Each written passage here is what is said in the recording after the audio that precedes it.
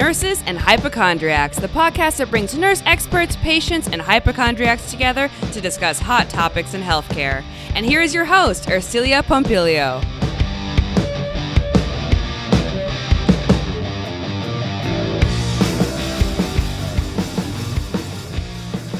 California Sober.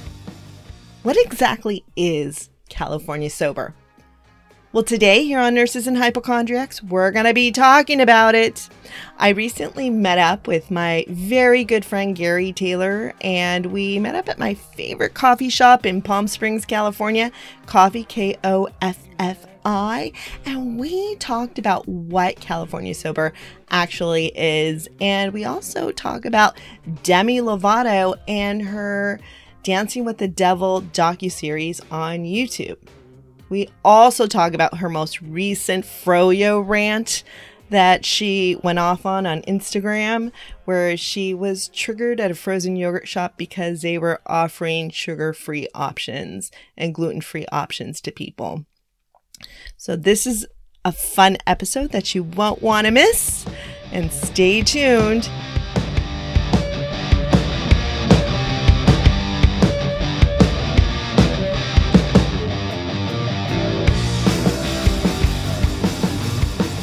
So welcome, Gary Taylor, to Nurses and Hypochondriacs. Thank you. Glad to be here. So we're recording today, not live, but we're in Palm Springs, California at my favorite coffee shop, Koffi Coffee. And Gary is one of my very good friends. He's actually my phone a friend. Whenever I'm having a bad day, I can always call Gary and he makes me laugh. And a lot of my friends here know this. Even my office manager was like, oh yeah, he's the Gary that makes you laugh. And remember on my birthday, she was like, hey, so make us laugh. And you can't do it on demand. So it's a natural thing that you do, right? Yes. It's a natural talent that I have. I'm very good at it. I don't do it on demand. Yeah, and everybody should just call Gary whenever they're having a bad day so he can make you laugh. My number is 901-649-5737. That's Gary Taylor. But yeah, and today is your anniversary, 420. Today is my wedding anniversary, 420. Although I loved to smoke out on 420, it just happens to be my grandparents. I got married on their 80th anniversary, so 420. Is it really? 420 was actually their wedding day. Oh, wow. So that's why it was chosen, not for other reasons. That's pretty awesome. And you married one of my good friends, Abner, from UCLA. We went to grad school together, and he's also been on this podcast very early on when we were talking about Valley Fever. So I guess we recorded that in 2017, if I remember correctly. So other than that, I did invite you here today. We're going to be talking about the Demi Lovato special that was on YouTube, Dancing with the Devil, where she had her near-death experience. She overdosed on heroin, which was laced with fentanyl. Spoiler alert, if you guys haven't heard or watched the YouTube special. It is very good, but I did get triggered in episode 4 quite a bit because not only did she go ahead and buy the heroin from her dealer that she had been getting her drugs from for very many years, under the guise that she was sober, publicly sober, right, in front of many people. But he laced her heroin with fentanyl, okay? And not only did he do that, but he also raped her. So she had this near-death experience. She almost died. She had allegedly 3 heart attacks. She's partially blind now. But what triggered me was 2 weeks later, she went ahead and called her dealer again. And he gave her some more heroin. and she relapsed. But she called the same guy who raped her, which is ridiculous. So that was very triggering for me. And she's also very open about her eating disorder and how she had to have watermelon cakes with whipped cream over them for her birthday, which I thought was very, very sad. But now, today, in the media, it's like, I guess it was yesterday that it happened. She went into a frozen yogurt place and was very triggered because this place called The Big Chill in Los Angeles had sugar-free options that they were offering. And she didn't like that. I guess it was very triggering for her because of her eating disorder, which is very strange because it's like, should the whole world revolve around Demi Lovato and her choices? It's like, alert all the dietitians in America or all over the world that Demi Lovato does not want sugar-free offerings at her froyo place, okay? And she is now the official authority about eating disorders around America. But anyway, that's just my whole take on it. I think it's really crazy that we look to these people for all of this information. But nobody's perfect. What can I say? But anyway, going back to Gary and why we're talking about this today. So, do you want to tell us a little bit about yourself? Sure. First of all, I love Demi Lovato's music. She did a documentary a few years ago where she spoke up about her alcohol and drug addiction and her path, and then at the end of that documentary she was sober, and I've struggled with alcohol and drug addiction for 20 years, in and out of recovery, and as of today I have 3 years of sobriety, of straight sobriety, and my Congratulations. Thank you. My life is completely different from what it used to be.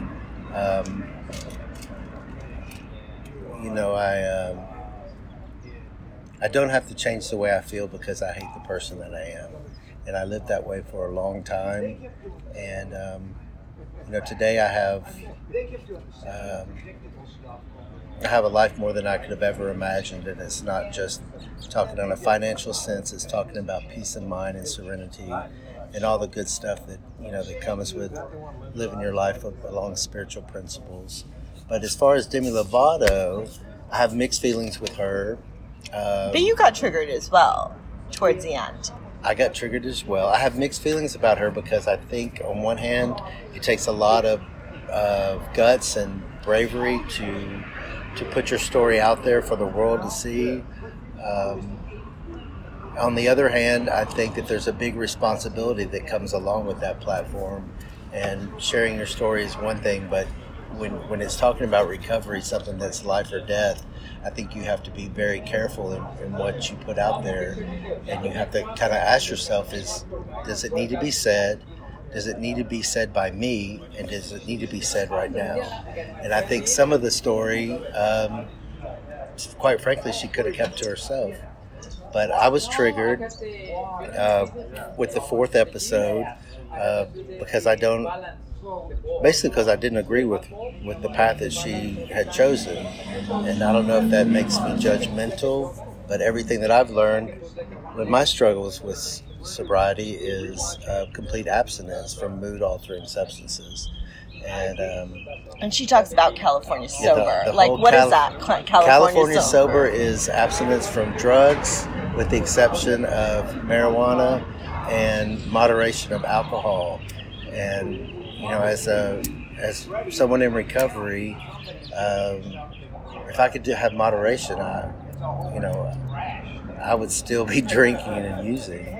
And that was my whole problem. Once I started, I couldn't stop, and I had no control over, the quantity or the amount that I did. So. And you go around telling your story, much like Demi Lovato is telling her story on the YouTube platform and on her Instagram platform with her whole Froyo rant.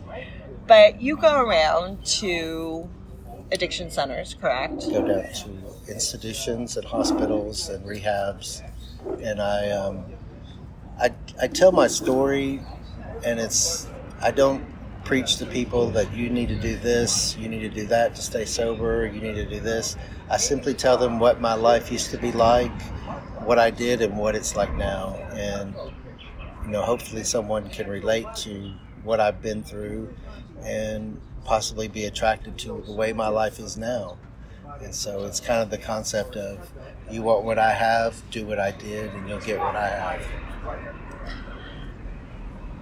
That's awesome. And you also have a book club at your home. Also have a book club where I get together with some people that I met in early sobriety, and we've gone kind of down this road together, and we get together and discuss the literature that's put forth by Alcoholics Anonymous.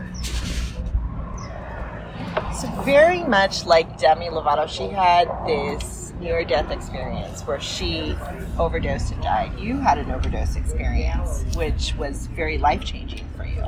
I had 2 overdoses. The first one, I ended up in the hospital, and when I came to, they said that I was very close to being on a ventilator, that they brought me back to life. And I'll tell you what, my addiction is so strong. When I left that hospital, I left in a hospital gown, and I went straight to my drug dealer. So I can relate to Demi Lovato calling her drug dealer back, but I think it's a crock of shit where she says she was doing it to regain her power. I think she just wanted to get high.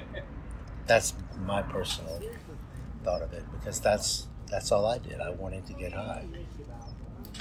Right. And what she says about it is, like, she went to this retreat where they were talking, it was like a trauma retreat where, and this is what I do in shamanic journeying and also in my storytelling classes, is you go back, it's kind of like going back in time and kind of reliving that experience, but putting a positive twist on it. And I'm guessing this is what this trauma retreat was trying to do. I'm not exactly sure what trauma retreat and who was running it, and it probably cost a ton of money to do it.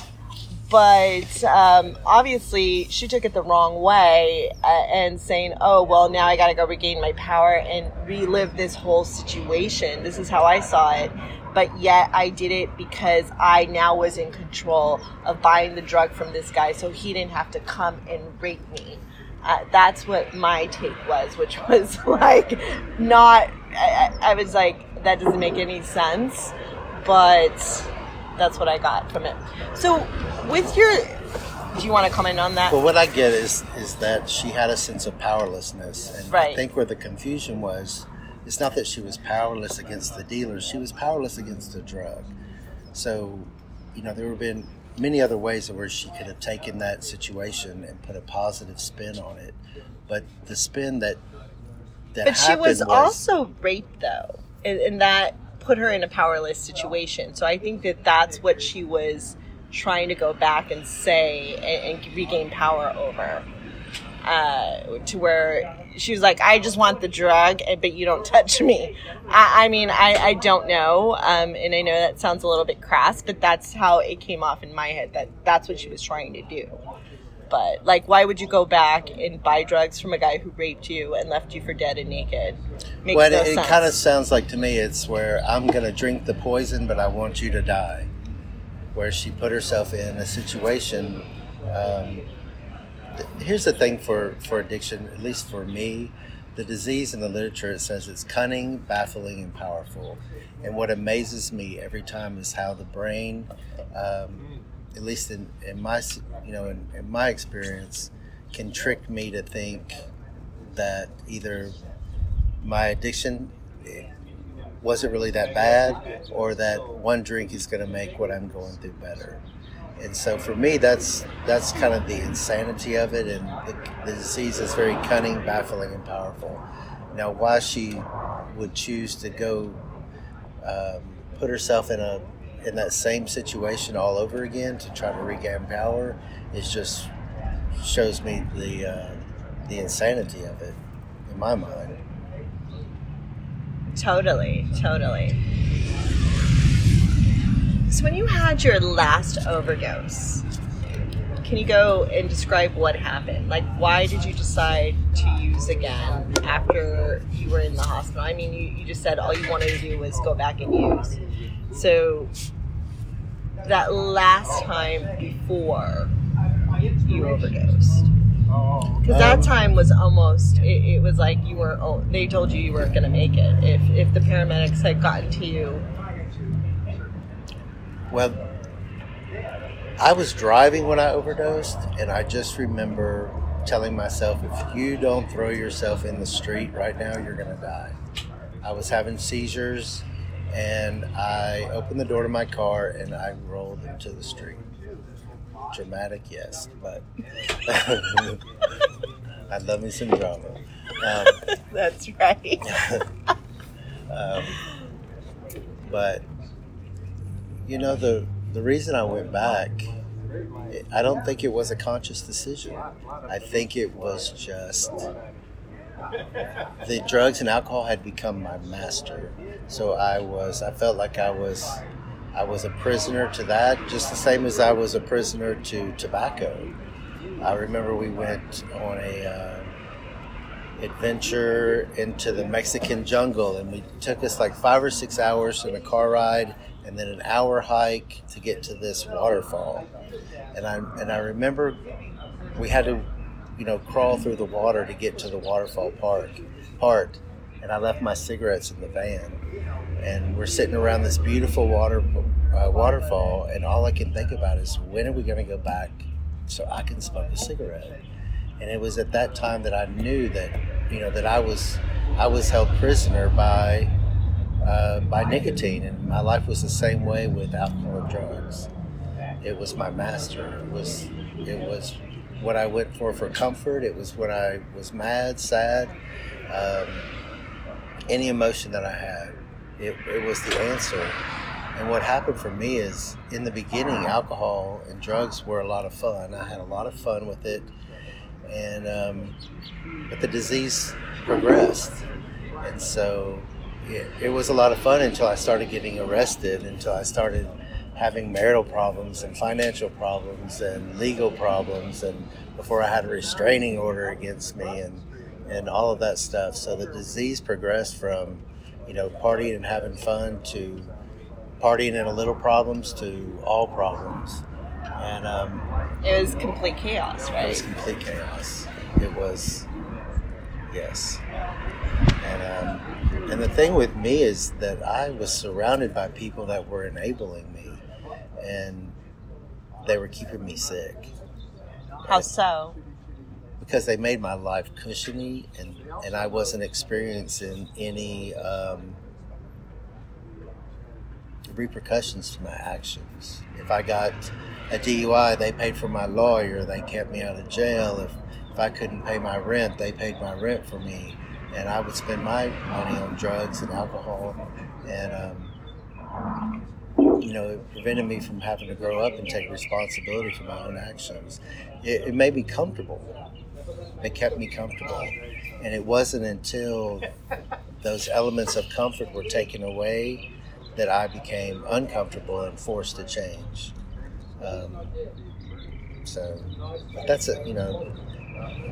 My story's no different than so many that are in recovery. But didn't you say you just kind of felt this force that you knew this was it, like this was like your last chance, like you had to change, or the next time you were just gonna die? Well, that was on my second overdose. Right. And that was in an ambulance ride, and I knew I was gonna die. And that was when you threw yourself in the street? No, that was the first one. This was the second one. This was less dramatic, but it was in an ambulance, so it was still kind of dramatic. But who called the ambulance? I called the ambulance. So you called 911. So you myself. knew so you just overdosed, and you're like, I don't feel good, come get me? Well, more or less, yeah. But I remember in the ambulance looking up and telling the paramedic driver, whether I overdosed to the point where I was going to die that time or I wasn't. It wasn't as severe as the first overdose, but in my mind, I thought I was going to die. And I remember telling the ambulance driver, just for dramatic purposes, donate my organs. And hey, I was fucked up. But I remember, I need to call people and tell people goodbye. Wow. And and Abner had me blocked because he was staying in a hotel. So he had me blocked. And for some reason, I didn't want to wake my mom up because I had done enough to her. And I just laid down and I just said to myself, this is it. And it was the loneliest moment in my life. But it wasn't severe enough to get me sober. Wow. But you did. I mean, after the overdose, did you continue to use? Or I continued to use. After your second overdose? I continued to use. And it wasn't until, but that was a process of the overdose, and then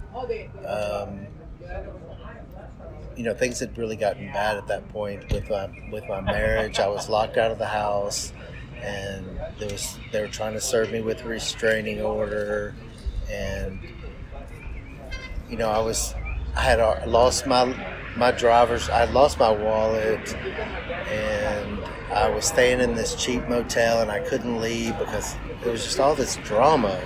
And my mom had sent a cousin of mine, flew him down here. He got me at the hotel. Oh, I don't know this part. He got me at the hotel, and I couldn't get on a plane because I didn't have a driver's license. Wow. So he drove me for 3 days back to Tennessee. Oh, wow. And it was supposed to be 3 days, but after the second day of me acting crazy in the car, he said, we're just going to drive straight through. And he drove me home. And it was then that, I found that my world had become very small. I was living in my mom's attic, and I had a couch and a TV, and I couldn't even watch what I wanted to watch. It was connected to her TV, so I just had to watch whatever she watched. And so it was Lifetime movies and home shopping channels.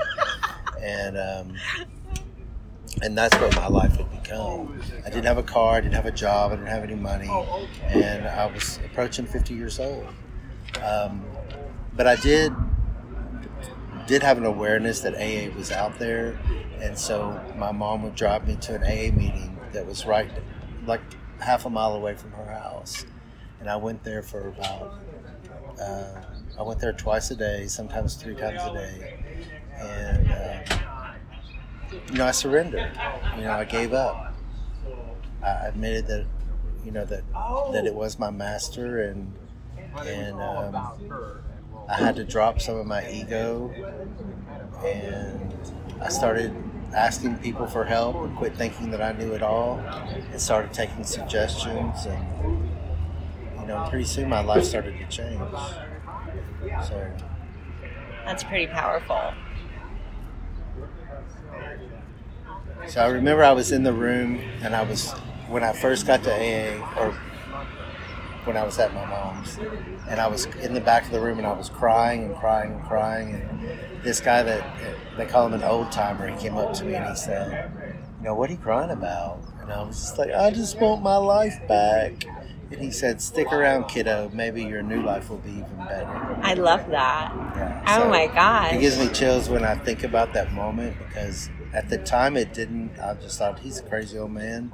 But, I tell that part in my story because for me today, it's a huge turning point. Powerful, yeah, it's very powerful because, I know you from when you got off the plane on 420 like 4 years ago, and to now, and you're a totally different person. I mean, you completely 360'd your life, full circle, and your life is way better now. You run a very successful Airbnb business, which is mind-blowing. You've had the most amazing guests. I mean, you even have a turtle sanctuary going on. Oh,